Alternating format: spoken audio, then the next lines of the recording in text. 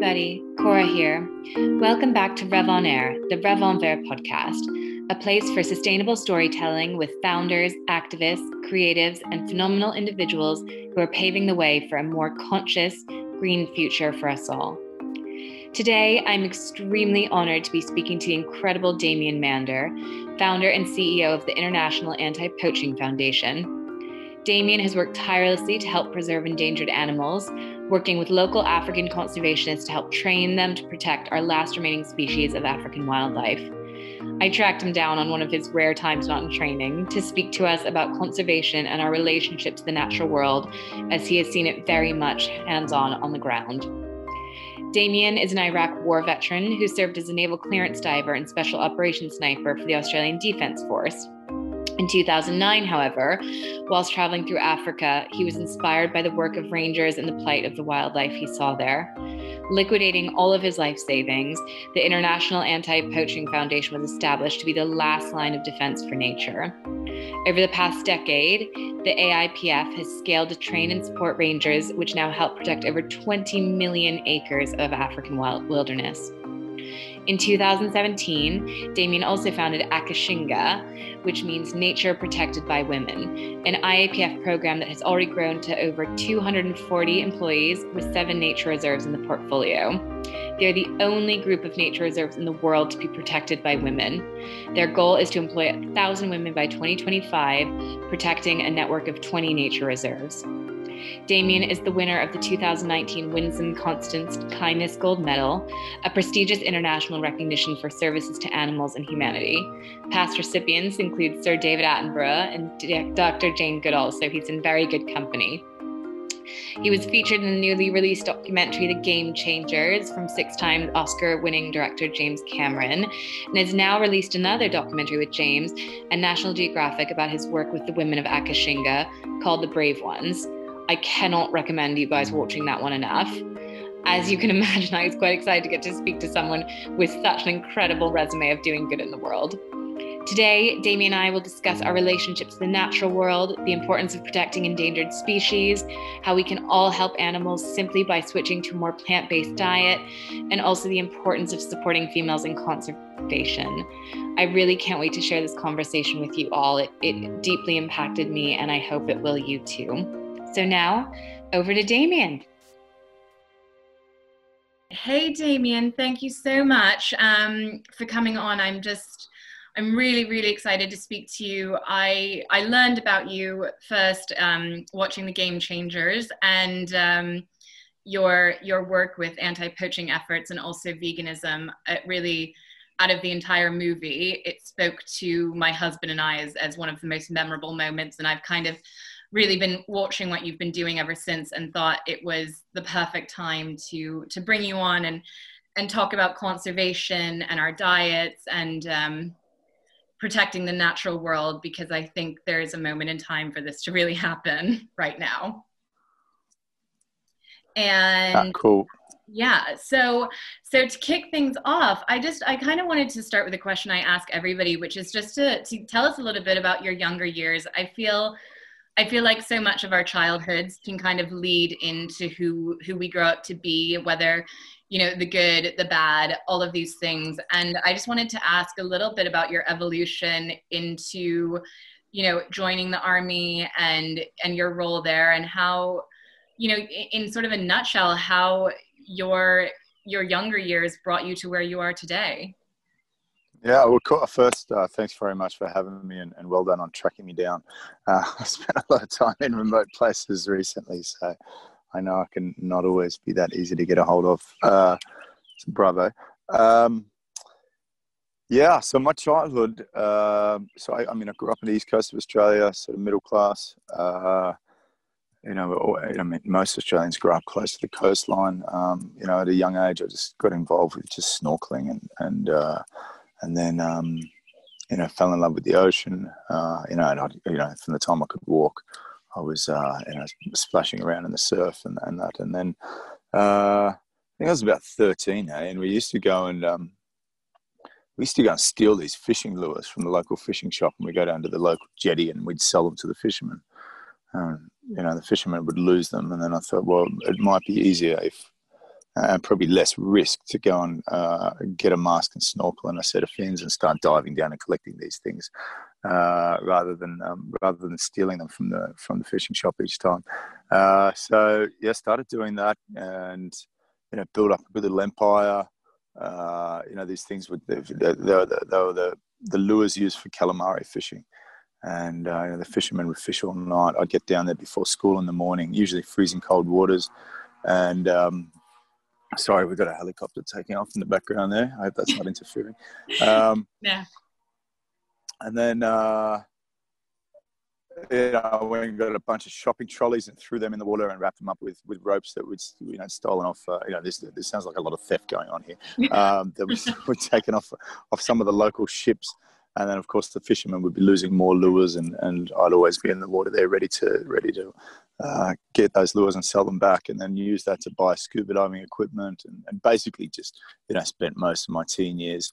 I spend more time in the water than out of it. And then I suppose for any kid that's grown up diving, the ultimate job as a diver is to be a Navy diver, and so. Joined the military as a initially electronics technician, and transferred across to become a Navy diver at the age of 20. When was that? It's about 2000, hey? So that was the beginning of my military career. And to be we're a product of our past, and to be able to look back of where we came from. And for me, I would say definitely a lot of the good things that have happened to me in my life have come from the ocean. And do you think that was, because I always find it really interesting, how people change over time and people don't change over time. And do you think, I've been listening to you in a few other talks and conversations, and you talk a lot about the fact that you were somebody that hunted, you fished, you definitely engaged with animals in that way. Like, do you think, though, there was ever born a sense at that time of a connection to nature that spoke to you throughout your life? Or was that something that really didn't come about till much later?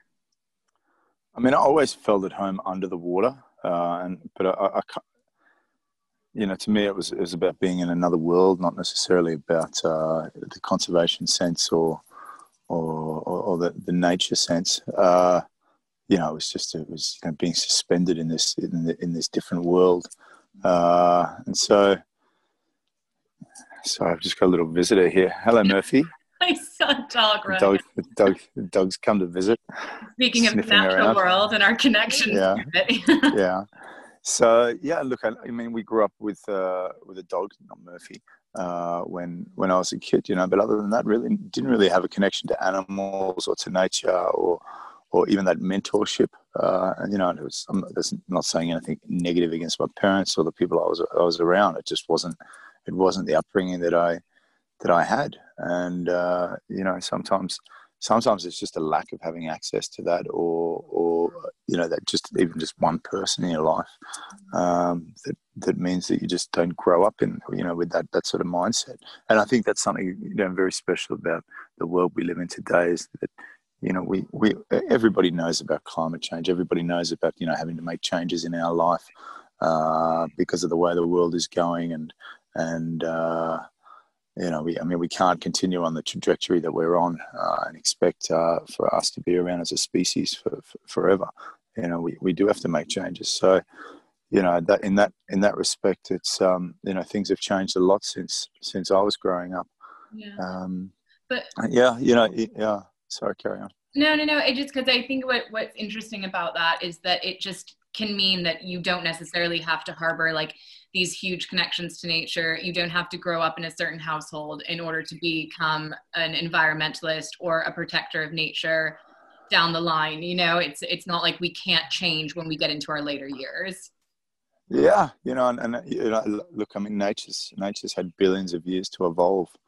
Evolution is the cutting away the parts that don't work and keeping the bits that do, and we as humans, we don't have billions of years. We've got a handful of decades at best, and we don't have to get it all right on day one, but the way I look at my life is continual improvement. And definitely part of that has been my evolution into conservation, using the skills that I got from the military, transition to plant-based or veganism. But even, as I go forward, there's still things in my life that I know that I can improve on, and I suppose that's what life is about, continually improving. And it's interesting because, I want to just touch upon this really quickly. You had a very prolific military, time in the military. You were there for many years, and I don't think that necessarily people would group learnings from the military or experiences in the military to where you've ended up today, animal conservation, veganism, etc. But it seems to me that there must have been something that you harbored within this time, of being in places that were war-torn, or you're going through these really, really heavy emotional experiences. Was something born in you at that time, do you think, that led to you going to Africa and dedicating your life to something that's so kind of impactful and meaningful? And in a way, there's obviously elements of violence to what you and the Anti-Poaching Foundation are doing, but mostly I would think it's based on gentleness and empathy and a desire to protect. I think it was more of being broken down as opposed to having something born, and I grew up, later teens in a way that, I find it hard to understand, and that's probably what frustrates me the most about the way I was, is because I don't understand why I was that way. And if I did understand a little bit more, I could speak to the kid that I used to be in others. But, like a hothead and, a lot of ego and, I'd say fairly selfish, having joined the military for adventure, not to serve my country. Iraq was about making money. I went there as a private contractor and, I did very well financially. And again, that was a selfish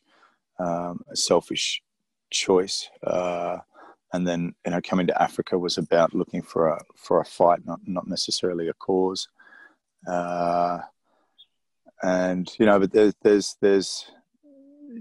that journey, particularly Iraq, as a way of breaking down those layers of machoism and ego and giving you a different lens through which to see the world. And I suppose just in general, time and experience in life, regardless of what career we're doing, we all gather that experience over time, and we choose to try and learn from our experiences and become a better person, or we don't. And it was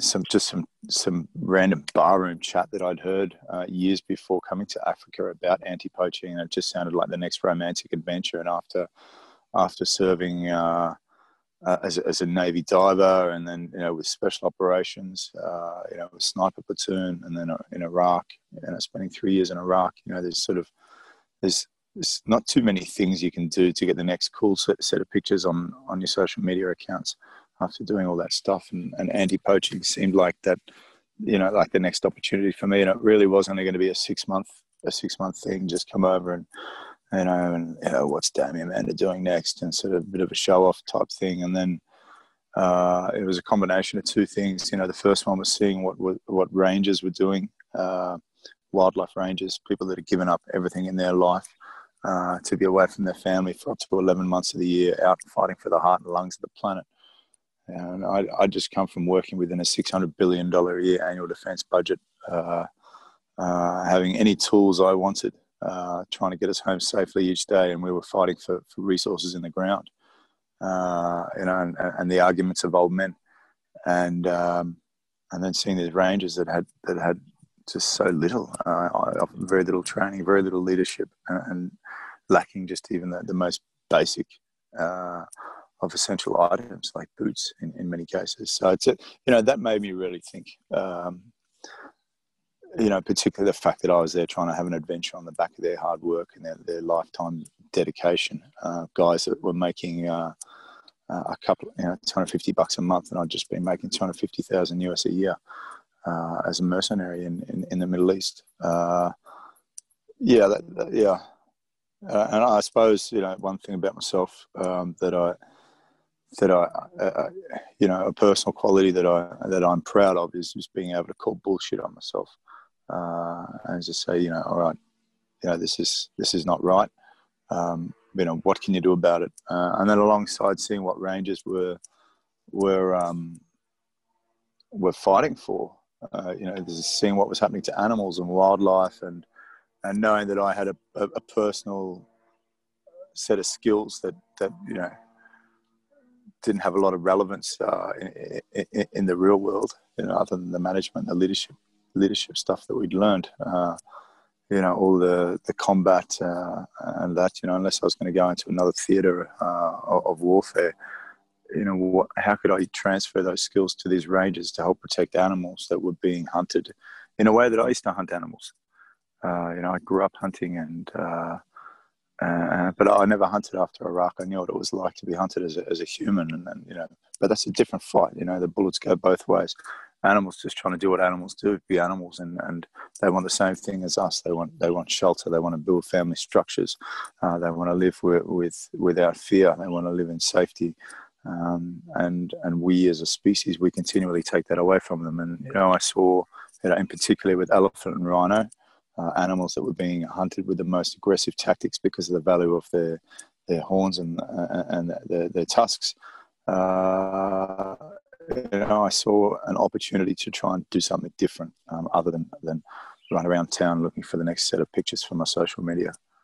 Yeah, I mean, it's a phenomenal story, Damien, as I'm sure many people have told you. And I think I was listening to the TED Talk you gave in Sydney over the weekend, and I heard you kind of started off by talking about this moment where you had discovered an animal that had been killed, and or was kind of in the process of being killed and giving birth, and that it was just this moment for you of just clarity that these animals are so innocent, that we're doing the most atrocious things to them. I mean, a lot of people go to Africa on safari, they see these beautiful animals, they feel a connection to them, but then they come back to London or New York or Sydney, and they might read an article about poaching and feel slightly more connected to it because they've been there and they've seen one in the wild. But how do you begin to get across to people what it's like to be there and see an animal killed in a way that is so unnecessary, so violent, and what that does to you as a human being? Because I can't even imagine what that would feel like having to witness it firsthand. It's what I would assume it would be like having to go into a factory farm and watch animals be slaughtered in the most inhumane way. But you've actually seen it. You've actually been there. You've actually felt it. So for those of us who can't be there, see it, feel it, I mean, how do you describe it? Well, I mean, anyone listening to this right now can just turn around and look around them and look at the four walls that they're surrounded by. And that is a product of our treatment of nature. At a time when civilization has been brought to its knees by a small scaly anteater called a pangolin. This planet's been spinning in space for well over 5.3 billion years and survived a lot worse than human beings, and will continue to do so. And we like to think that we sit at the top of the food chain. We're a small part of a big system. We're not the main act. We're not the main act, and the more that we think we are, the more that we are the endangered species. Pandemics will continue. The more pressure we continue to put on nature. So, as people feel encaged at home, what better time in history to highlight the fact that we can't just keep treating nature like a toilet, like this endless resource. That's one end of the spectrum, and as you ask, the other end of the spectrum is the capacity to suffer, and we all share this. There's one thing we all share in common, regardless of intellect, regardless of species, regardless of race, sex, religious orientation, whether we have fur, whether we have horns, whether we have tusks. We all share one thing in common, and that is the capacity to suffer. And the only difference in the capacity to suffer between species is the difference we create in our own minds. And When an elephant is slaughtered by a poacher for its tusks on the plains here in Africa, it's no different to a cow receiving a bullet to its head in a factory farm somewhere in the US, or a geese being force-fed foie gras or force-fed grain before having its head chopped off for foie gras somewhere in France. It's all the same. It's no different to someone dying slowly of a disease in hospital in the UK. Suffering is suffering, and murder is murder. And the more helpless the victim, the more horrific the crime. And ultimately, I got involved with conservation to try and stop the suffering and acceleration towards extinction of elephants and rhinos, because that's what my niche skill set allowed me to slot into. That became my dance space, if you will. But then, the transition to veganism, to plant-based, based on the fact that I'm walking around the bush all day protecting one group of animals, coming home and putting another group of animals on the fire, and the hypocrisy of that, to me, is not something I wanted to live with. And people can sit there and come up with all the excuses in the world. Half of them I made up. As a master of bullshit to try and create things to suit my own conveniences. And eventually the truth is accumulative, and it weighs too heavy on your shoulders. And that wasn't the life I wanted to lead. I wanted to walk the talk. And then you go beyond that and realize it's not just about elephants and rhinos and not eating meat, but looking after large, wide open ecosystems, because it's this rich tapestry of biodiversity upon which our future as a civilization is dependent. And if we look after these wide open spaces, every animal, every tree, every insect, reptile, fish, whatever it may be, every living thing is protected. And that is essentially what we need to be doing as a species. If anyone's read E.O. Wilson's book Half Earth, Wilson is probably the foremost biologist since Darwin.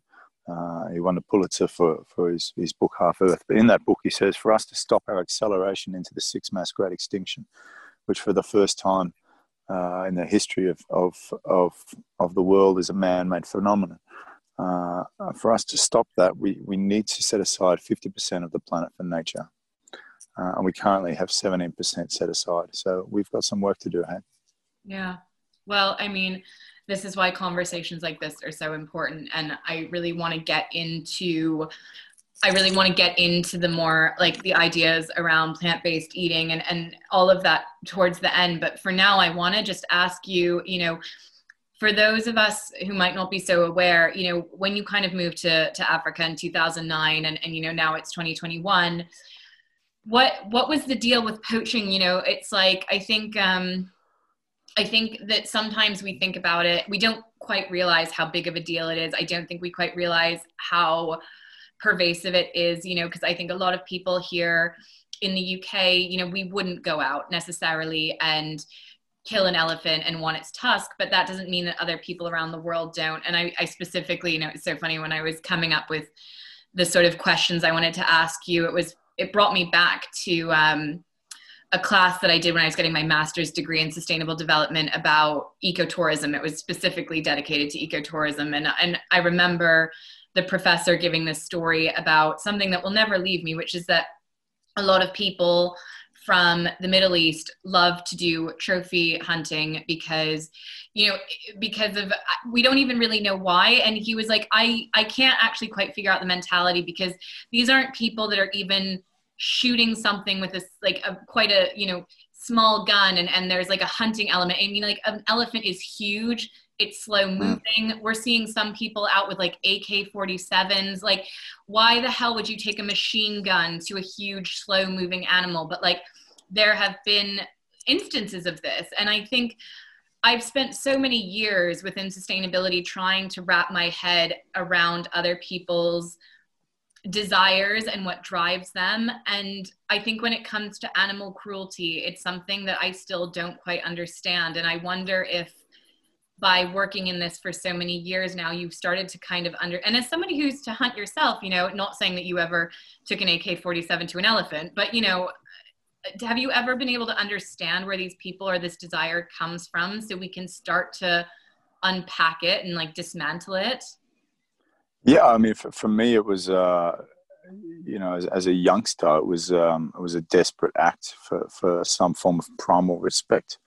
And I suppose it was my own weaknesses and insecurities that made me take aim at the vulnerable to try and sort of prove my manlyhood. You know, and I see that in a lot of people that you got to separate hunting from poaching. Poaching is you know, the commercial taking of a natural resource. Well, that's the commercial side of it. There's then the you know, the side where people are poaching for food and that. But to take it back to hunting and the trophy hunting, and you know, you're talking about the people that get on a plane and fly over and want to shoot these animals. Yeah, I mean, I can speak to that because not necessarily from the trophy side, but yeah, you know, when I used to go deer hunting and you know, and it was you know, I didn't even do it for food. We were doing it for what we thought was fun. And yeah, it's a weird one, hey. We can be weird creatures, and but it was desperation, really, desperation for respect, and probably fear of going out and confronting my own inadequacies in other ways that would be much more, I suppose, beneficial to society than taking aim at something that can't fight back. Yeah. And I think that's a really good point and a really good idea of, you know, definition. And actually just thinking, you know, I mentioned I'm from Maine, and we have a huge amount of people that hunt deer for food, or, you know, bear. Like this really gets me. I have a couple of friends who hunt bear, and they always justify it in that they eat every part of the animal. You know, bear stew, like, you know, they'll use everything, and then they also justify it in that, you know, we have huge tick problems coming up into Maine with global warming. Yeah. And we get all these deers, so you have to kill the deer because like they're going to be a big problem and they're endangering us by being vessels for ticks. What would you say, just out of curiosity, like what would you say to those arguments in terms of our treatment of animals in that way and hunting in that context? Yeah, I mean, we're living on a planet now with 8 billion people. You know, we're smart enough to desex or neuter our cats and dogs because we understand that when there's too many of them, there's too many of them. But we struggle with the ethics of talking about maintaining healthy human populations on the planet. And then, you know, we have the same problem with kangaroos in Australia. Well, the problem isn't with the kangaroos. The problem is 95% of our population lives within 50 kilometres of the coastline. So we keep cutting down forests and cutting down bush and what we term development, so we can put up new housing estates. And then when the kangaroos have got nowhere to go and they start eating people's gardens or eating people's crops, we term that as a problem, term them as a pest, and we have to go and cull them. And so I think, you know, there's a much deeper conversation that you know, I think we all know about, and that is, you know, what is a healthy human population on this planet, and how do you go about you know, family planning measures on a scale that's going to be able to keep a balance between nature and humanity. And you know, as I said before, we're not the main act. And so, of course, if we keep building towns and cities and isolating traditional migration corridors for animals, of course, those animals are going to increase in population because they've got nowhere to go, nowhere to move. They run out of food. They go looking for food. One thing I will say to the people that are eating some of that stuff from the wild, you need to check out some of the viruses and that these animals are carrying, because there's some funky stuff getting around, and we don't always think about that. Yeah. Well, I'm excited to share this with one person in particular who actually did the exact same thing as you. He was in private security in Iraq for 2 years after he was in the military, and now he goes home and hunts, and I'm going to send this to him.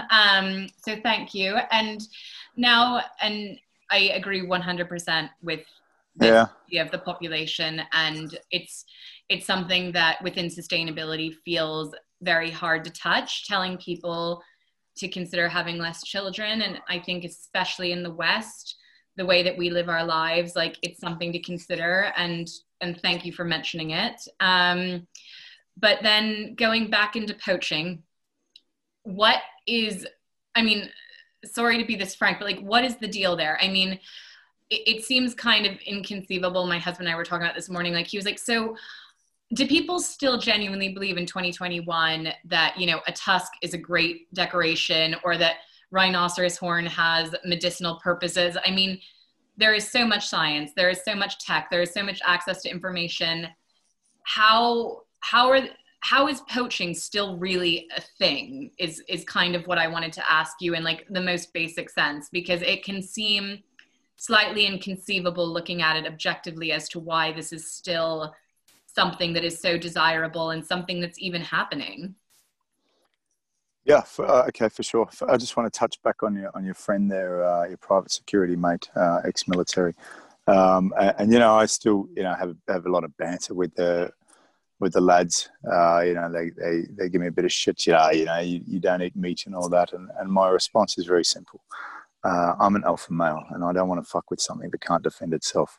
So, you know, and as alphas, I think we're supposed to stand up for what's right in society and protect the weak and protect the vulnerable. And animals sit right up there at the top of that list. And you know, I mean, ultimately, if something can't defend itself, you know, I want to be there to try and defend it, not exploit it when it's not looking, or just going about its daily business of being an animal. So poaching is, you know, particularly when you look at, I mean, the main target markets for, well, let's talk about rhino horn and elephant ivory. Is the Far East. You got a rising upper middle class that can now afford to have not only rising in volume, but rising in population numbers in those countries that can now afford to have something that was previously reserved for the uber elite. And you know, people want to get their hands on this. And there is a lot of campaigns that are going on by organisations that specialise as much in marketing as what we specialise in ground management of field-based operations. Organisations like Wild Aid, working particularly in Vietnam and China. But you know, there's you know, with the rise in price of rhino horn, you know, selling for up to $75,000 a kilogram, and a rhino can, you know, with its set of horns, can have anything up to 20 kilograms or more of horn there. So you've got an animal that essentially should be locked in a safe, running around an area the size of a small country. And the job of a ranger is to try and protect those animals. You know, unfortunately, you know, poachers need to be right once. Rangers need to be right 100% of the time. Otherwise, that animal is dead. Elephant ivory. You know, elephants exist still in quite large numbers in comparison to rhino. And while the tusk is worth much less than the horn, it's like if you're going to break into a safe, what do you grab? Do you grab the diamonds or the gold? You know, the horn is like the diamonds, the tusk is like the gold. You know, well, it's easier to get away with a couple of horns and make a lot more money than it is to try and shift a whole stockpile of ivory. But there's people out there willing to do it, and there's a market for it. And while that market has become a little fragmented during COVID and a lack of or a reduction in international travel, it still exists, and we are still dealing very much so with an upturn in ivory related arrests. We're not seeing more elephants being poached at the moment. We're just seeing more ivory coming into the system. So that's ivory that's coming out of stockpiles. So that is something that has only been increasing over the last decade to 12 years since I've been involved with conservation. Elephants, up to 35,000 a year killed for their ivory. And then rhinos, you know, you saw the rhino wars that have been raging since pretty much 2009, 2010, that we were heavily involved with there for a number of years along the border of Kruger National Park, which was home to, at one stage, up to a third of the world's remaining rhinoceros. So there's a market, and you've got to look at the body parts of these animals as as a commodity within organised crime.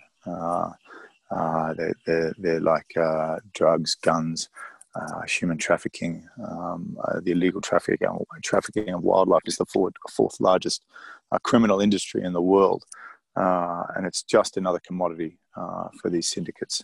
So think about it like that, and if the value of these items dropped, they would move on to something else and traffic something else. But I mean, if you look at rhino horn, we can say, how can rhino horn mean something in this day and age when we have so much technology to be able to test and prove that it's made up of keratin, and it's almost identical compounds to fingernails. Yeah, it's easy for us to say that coming from a Western background. But when you look at traditional Chinese or traditional Vietnamese medicine that has evolved over thousands of years, and rhino horn's been used as far back as 2,000 years, for us to just jump up and say, "Hey guys, we run this thing for a lab and it doesn't work," when they've been using it for 2,000 years, it just doesn't. Particularly on our soapbox, America being the second largest consumer of ivory in the world, we've got our own shit and our own culture that we need to sort out. And jumping up and pointing fingers at others is not necessarily the answer. Education is going to play a key role. But it's just, you go from one thing to the other. Tigers become endangered. Okay, and tiger bones be used for all sorts of things, and then all of a sudden, China then decides, if we run out of tiger bones, let's start using lion bones. And now the lion bone trade is a huge thing. Yeah. So it's one of those things that and this is what gives me so much respect for the people involved with conservation. It's never a war that's going to be fully won. It's always a war that's going to have to be fully fought. And it's not a war that's being fought on behalf of just animals. It's a war that's being fought on behalf of civilization, because when nature no longer exists, then we don't either. Yeah. I mean, it's really that simple. And I think also that sentence, if nature doesn't exist, we don't either. That is the exact sentiment that makes this conversation, and any conversation about anything that we don't necessarily feel connected to, it connects us, and I think that's the whole point. And I guess, I was listening to you on the Rich Roll podcast, which I loved because I adore him. And I heard you say that poaching is the result of both poverty and greed. And I felt like that was just a real summary of so many of the problems we've got within sustainability, within modern day society. It could be applied to so many things. Yeah. But here, just kind of, is it really out of that whole, amazing conversation you guys had, it was the thing that really struck me as just being completely simple and completely true. And I guess, would you mind kind of extrapolating upon that a little bit in terms of what you meant, and how it maybe applies to humanity in a larger sense? Yeah, subsistence poaching is poaching to put food on the table. There's nothing we enjoy about having to stop people from doing that. But ultimately, with 8 billion people on the planet, if we don't draw a line in the sand somewhere and say, listen, if we keep taking and taking, then there's going to be nothing left, and then we're next. And it's hard to have that conversation with someone that does live hand to mouth every day. And the other side of that is the commercial side of poaching, the greed. People, the organised crime syndicates that often take advantage of poor people living in rural Africa to go and carry out their dirty work. And a lot of the times these poachers they do get wealthy.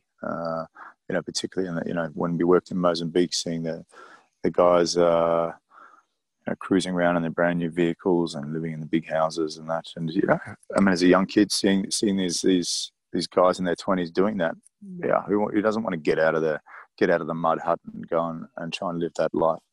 But like us as an organisation, we really shifted 180 degrees. When I came over, it was like, okay, where's the bad guys?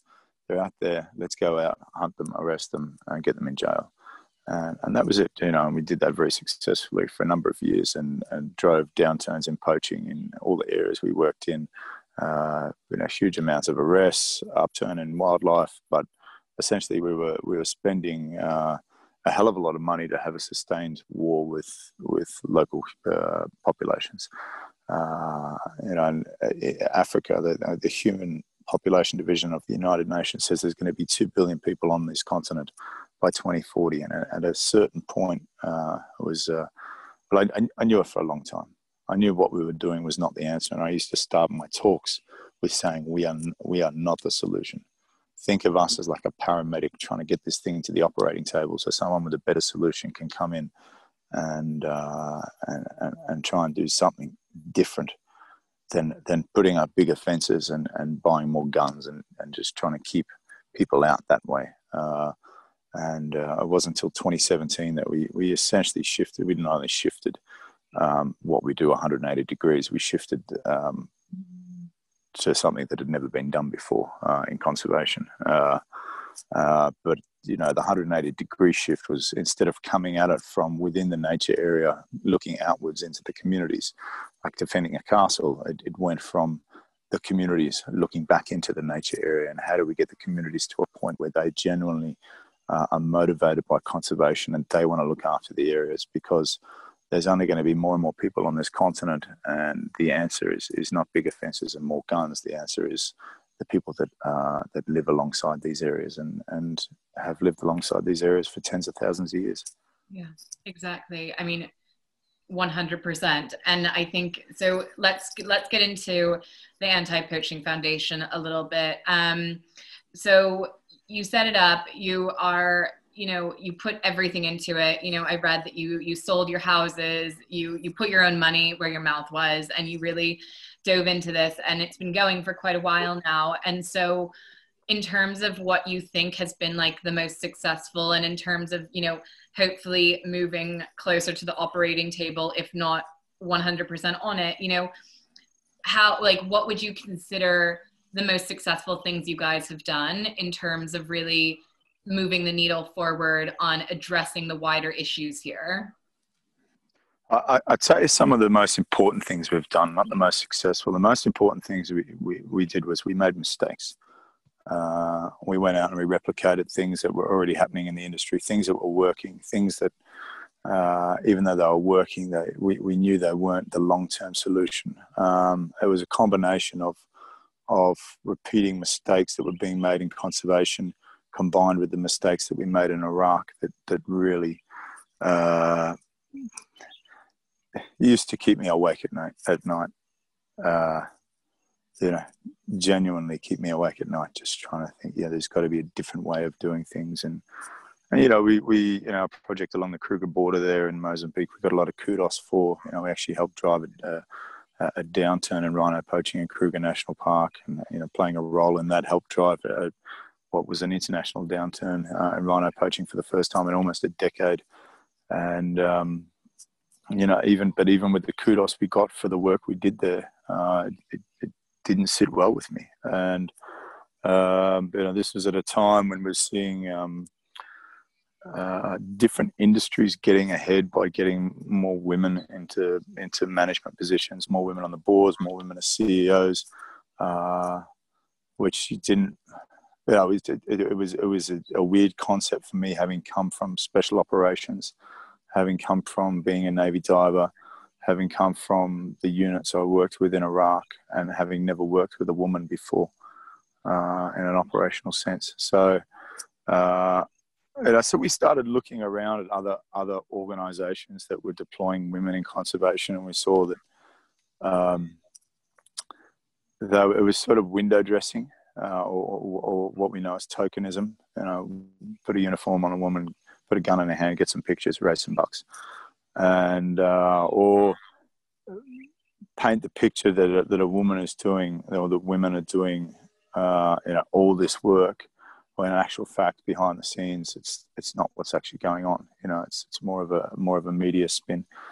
And then I did some more reading, and we saw the US military in Iraq using all-female counterinsurgency teams go in and negotiate with traditional elders, traditional leaders, just because all the trust had been blown out of the water with the men. As you know, you can only kick so many doors in and blow up so many houses before the trust runs out. So I saw that, and then I saw an article about the U.S. Army Rangers putting women through their training and preparation for frontline deployment. I thought, well, if the U.S. military is doing this now, then it's maybe it's something we should look at a little closer. Interestingly, a decade before reading that article in the New York Times about the U.S. Army Rangers through or putting women through training, we'd been our convoy had been blown up in northern Baghdad, and we'd been surrounded, and things were not. The day was going to shit, to be honest. And we were rescued by U.S. Army Rangers. A decade later, reading that article, I thought, if the unit that was gracious enough to get us out of the shit that day is putting women through training, then maybe we should look at women being wildlife rangers as well, and not just army rangers, and proper ones, not ones that are stuck on a desk or stuck on a gate, or given a uniform for picture time. And then we set out to try and we set out to trial the what would become the world's first fully armed all-female anti-poaching unit, and that was in Zimbabwe in August 2017. So we started with 16 women on one reserve, a former trophy hunting reserve, and I can get into the trophy hunting component of it later. Trophy hunting being a declining industry, there's a lot of land left over that needs to be saved. But the project is now scaled. We've got around 240 staff. About 140 of those are women in operational roles. So all our ranger and scout roles are women. A number of our instructors are women. A number of our management are women. We're spending a lot of time in training the women in management skills and capacity building, so we can have more women in management, but they've never had access to the experience needed to be able to move up in their positions within conservation and law enforcement industries in Africa, because it's a very patriarchal space to play in. Not only from a cultural and societal level, but from an industry level as well. Women are outnumbered on the front lines in conservation at an average of around 100 to 1.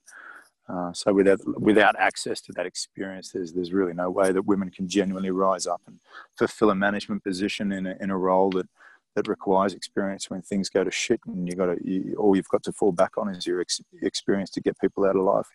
And so that's. It was. We went in very, very sort of dubiously, and we had to do a lot of negotiations with the local traditional leaders, local government approved the program. Halfway through day one, we'd convinced everyone, or the women had convinced everyone, that they had more than what it takes to be doing this job.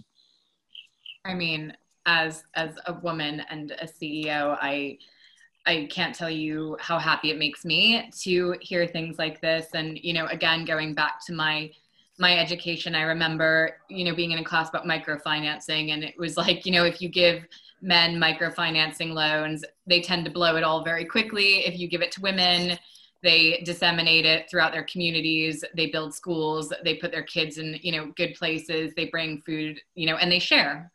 And I think that it's just so important, and this work can't be like, overstated in terms of its importance to empower and educate women to be a part of the solution, especially in these kind of like developing countries, or these like areas where maybe they wouldn't have been given these sort of opportunities traditionally.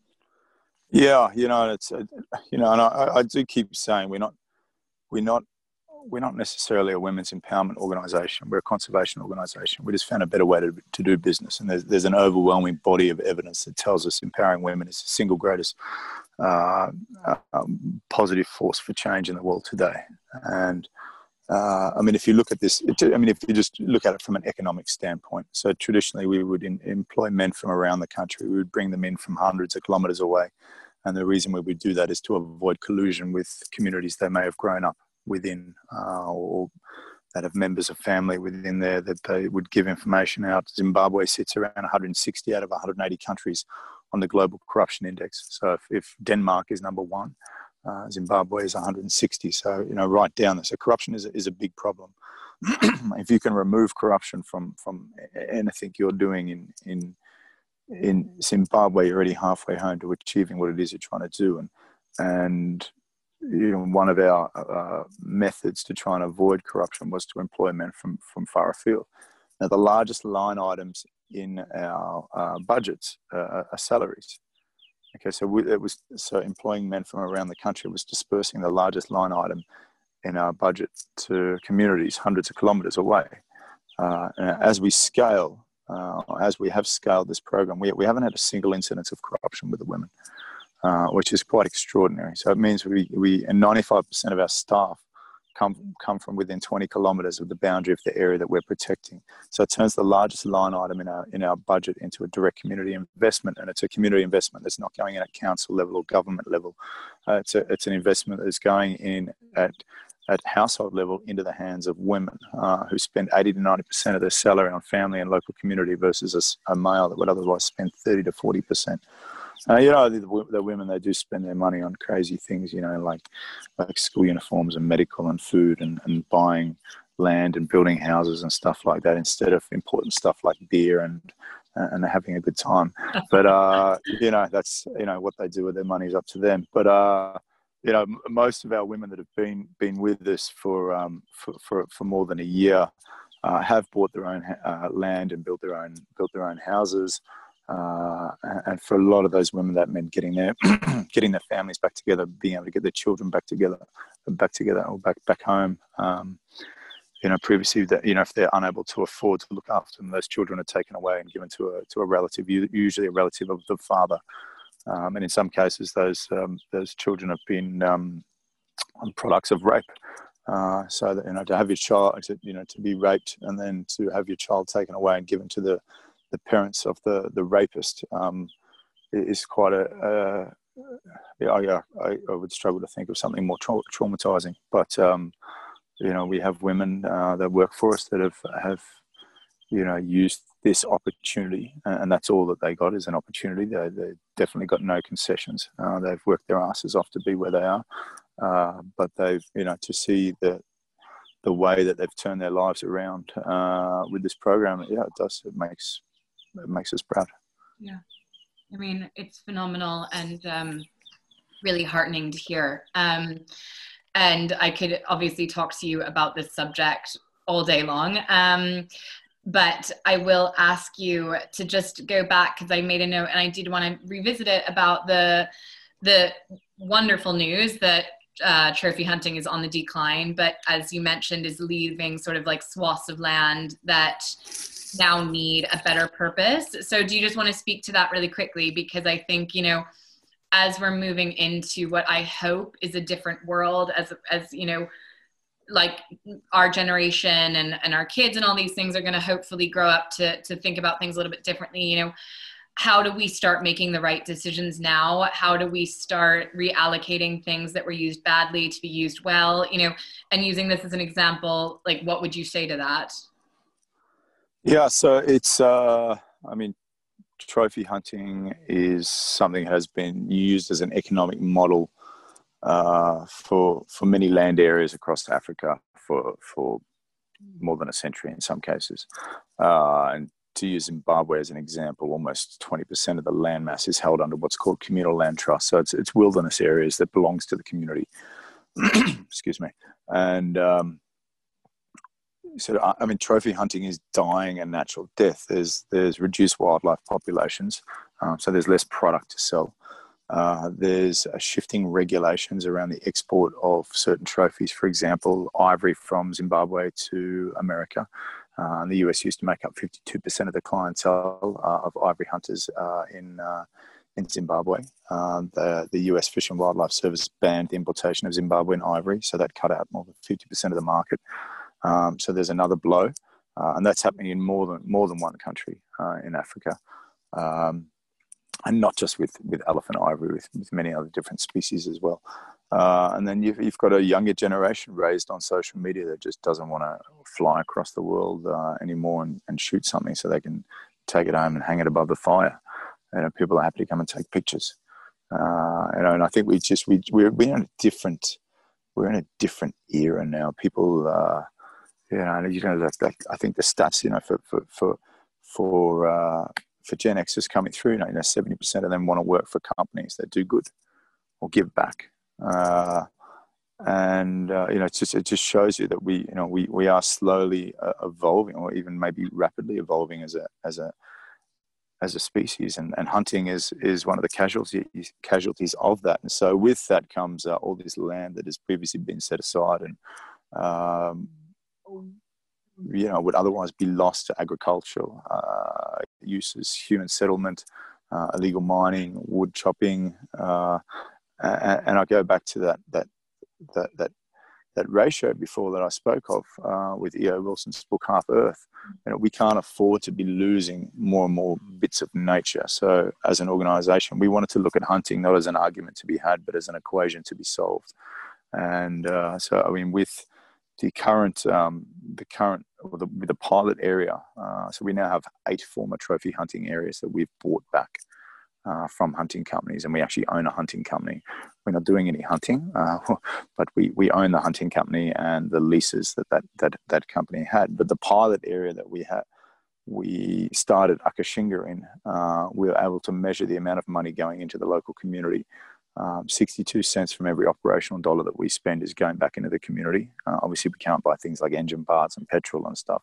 80% of that, 62%, is going back in at household level into the hands of women. We can show on paper to the community that we're putting the same amount into that community every 34 days as what trophy hunting was doing per annum before it failed. So we have a viable economic alternative to trophy hunting, which for us is only working with women at the center of the strategy. And that's essentially what we do. We put women at the center of the conservation strategy. It gives us the greatest traction in community development, and conservation became the byproduct of that approach. Yeah. At the moment, we're in the process of negotiating. I won't say exactly where, but transition into coastal and maritime conservation. But it's a terrestrial area that leads into the ocean with about 70 kilometers of ocean frontage into some of the most biodiverse waters on the planet. And that area is 1 million acres of trophy hunting area, which we'll be expanding the Akashinga model into. So yeah, it's and this is a much larger narrative that people are not talking about. People like to talk about the sexier areas, the national parks, and we can go into any national park and there's going to be at least a dozen different NGOs fighting to do this or do that. Traditionally, hunters have not been able to attract not-for-profit partners. And so when hunting fails and they move out, the area is left blank. And so that's what we've been doing, is moving in. And for me as a conservationist or an environmentalist, I don't want to fight for something that's already been fought for. I want to fight for the lost causes. And that's what these hunting areas are. They're lost causes. And, when you come into an area and everything's been shot out, and over time you can see the animals come back in, and you can see the birds come back in, and the trees start growing again. That for me is an achievement. Turning nothing into something is an achievement. Yeah, yes, absolutely. And I think it's just a really inspirational thing to hear you say, Damien. And I think you do a very good job of just presenting the facts and why it's a good idea and why we should all be working towards these sort of course, not all of us are going to move to Africa and become conservationists, but I think there's an argument that all of us could be doing more with our abilities, especially, the Raison Vert audience, pointing to you guys. I think all of us probably have a certain amount of education, opportunity, disposable income, to really think about choices and what we help and what we contribute to. And that being said, I really want to touch upon, you know, as kind of like the final element here, and we've sort of already touched upon it, Damien, but this idea of going plant-based, because I think that's something that literally everybody listening to this they can do tomorrow. They could do today. You know, this is something that's so doable. But again, you know, I was talking to my husband before our conversation, and I was like, you know, is there anything you'd want to know? And his question was on this point, and he was like, you know, he's been listening to all of the things that you've been saying in the background as I've had them on in the flat, and he was like, this guy has been able to experience things firsthand that 95% of us will never experience, and that will have created a certain amount of empathy and a certain amount of awareness that, you know, whilst you might not have stepped foot in a factory farm, you've seen animal suffering, you've dedicated your life to animal suffering. And us in the middle of London, you know, our friends, our family, they're all very, very good people. But when it comes to what they put on their plate, there just is not that awareness. There is not that empathy. There is not that real life experience that makes you do this. And I'm a vegetarian anyway. My husband is very nearly there, but like, it's taken years to sort of cultivate this awareness just out of our own education and reaching out to gather this information. So what's your best advice for talking to people that just don't put it together? You know, they don't connect the dots with deforestation, animal suffering, climate change, and what they're putting on their plates possibly 3 times a day. Yeah.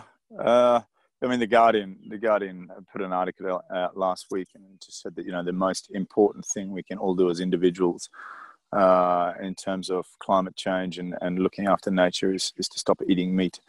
But people like the taste of it, you know, and unfortunately our conveniences outweigh our conscience in a way that we're able to build fantastically bullshit excuses to keep doing. And you know, that's a trait of the human being, to be able to build excuses around things that make us feel good about the way we do things when we know that the things we're doing are not right. And we will continue to be that overall as a species. It's how we behave as individuals that I suppose are what define us.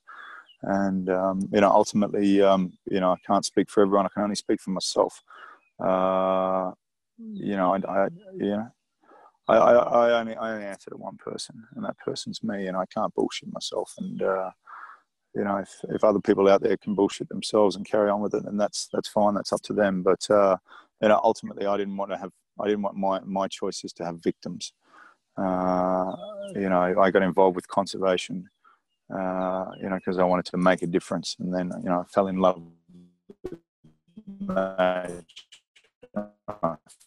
with animals, and the natural world is the meat industry, in terms of land and forest that's cleared to put livestock on, and more than 70% of the world's grain that's grown to feed that livestock, in a conversion that is crazy. It's like me giving you $17 and you giving me $1 back, you know, in terms of protein exchange from grain to meat. Obviously that varies from animal to animal, you know, and then on the suffering side, you know, being responsible for an industry that kills over 100 billion animals a year, and 100 billion. And I mean, you think of that number and it's just you know, what did Joseph Stalin say? You know, a million deaths is a statistic, and a single death is a tragedy. That's you know, if you look at that, it's incredible that we would be responsible for so much suffering, and it's not just the death; it's the suffering that those animals go through, and the lives and the conditions that they lead, and ultimately, it's not the suffering; it's the patheticism that comes with the way that we pay others to do things to animals that we're not willing to do ourselves. Yeah, I think that's kind of it at the core, isn't it? And I think to speak upon something that's really proactive, I read that within the Anti-Poaching Foundation and in all the programs that you're running now, you're encouraging vegan diets. Like you're getting people on board with this. Like, how has the uptake been for people within the communities and within the organizations, like, you know, when you're kind of like asking people to explore this, have people gotten on board with it? Like, is it something foreign? Is it something that makes sense when they start doing it? Just like rolling something like that out, you know? So we train all our staff from an environmental and an ethical and a nutritional standpoint on why we don't feed them meat, why everyone is on a plant-based diet. We've got 7 vegan chefs working in the middle of the bush. We've got a group of women doing one of the toughest jobs in one of the most remote locations on the planet.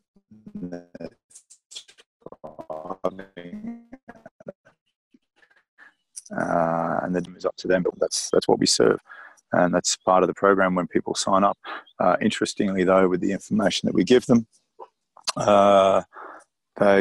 most of those women adopt that back in their household, and we have a program called Back to Black Roots, taking into consideration that much of Africa was raised largely on a plant-based diet over the millennia.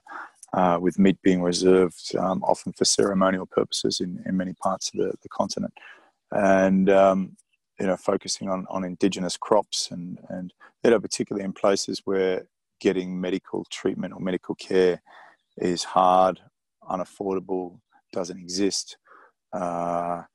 Prevention is the best medicine, and a healthy whole foods plant-based diet is it's a no-brainer in places where people die of diabetes, heart attack, stroke, obesity-related issues, just because they don't know how to eat properly or they're never taught properly. So Back to Black Roots is a 4-stage program.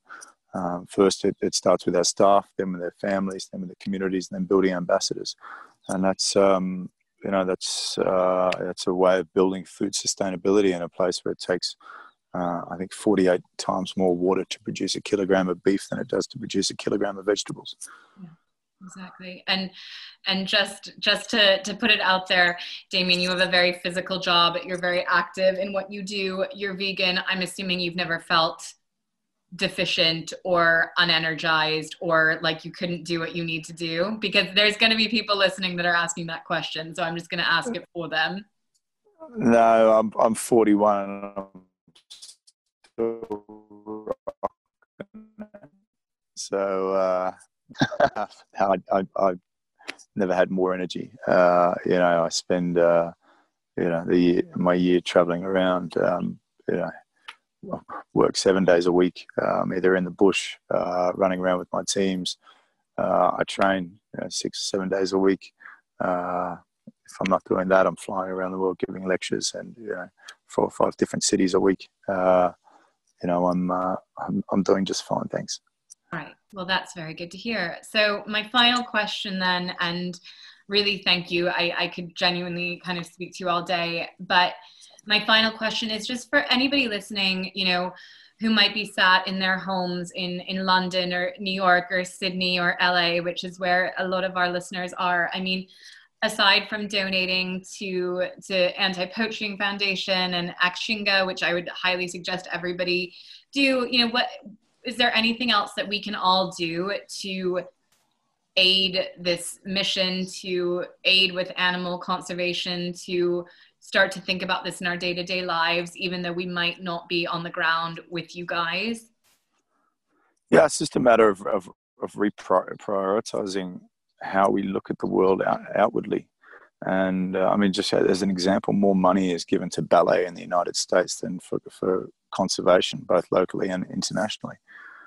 Nothing against ballet, but we've only got one backyard here, this place called nature, and if we don't look after it, pardon my French, but we're fucked. So we just, as we go through our daily lives, we need to look at how we can offset what it is that we're doing, and not only offset. Doing something good doesn't buy us a credit to do something bad. We all need to do more good than we do bad, and read up, educate yourselves, whether it's on your diet, whether it's on how you can be part of benefiting something involved with conservation and an organization, whether it's local, whether it's international. whether it's taking your kids out into nature and teaching them about it, whether it's just stopping and thinking about, the impact that we have as individuals. All these things add up. We're not all going to change our lives overnight. We're not all going to move to Africa and start up a small quasi-military to go out there and fight poachers. But we can all do something. And I think the biggest mistake we can think is that our small individual efforts won't add up to something much bigger, because they do. And it's the only thing that will affect change on the scale that we need to affect it. Well, thank you. That was perfect. And I will link everything that you've mentioned, Damien, and also link to all of the channels that people can go to support. But mostly just thank you so much for the work that you do and for taking the time to talk to us. And and I'm wishing you all the best.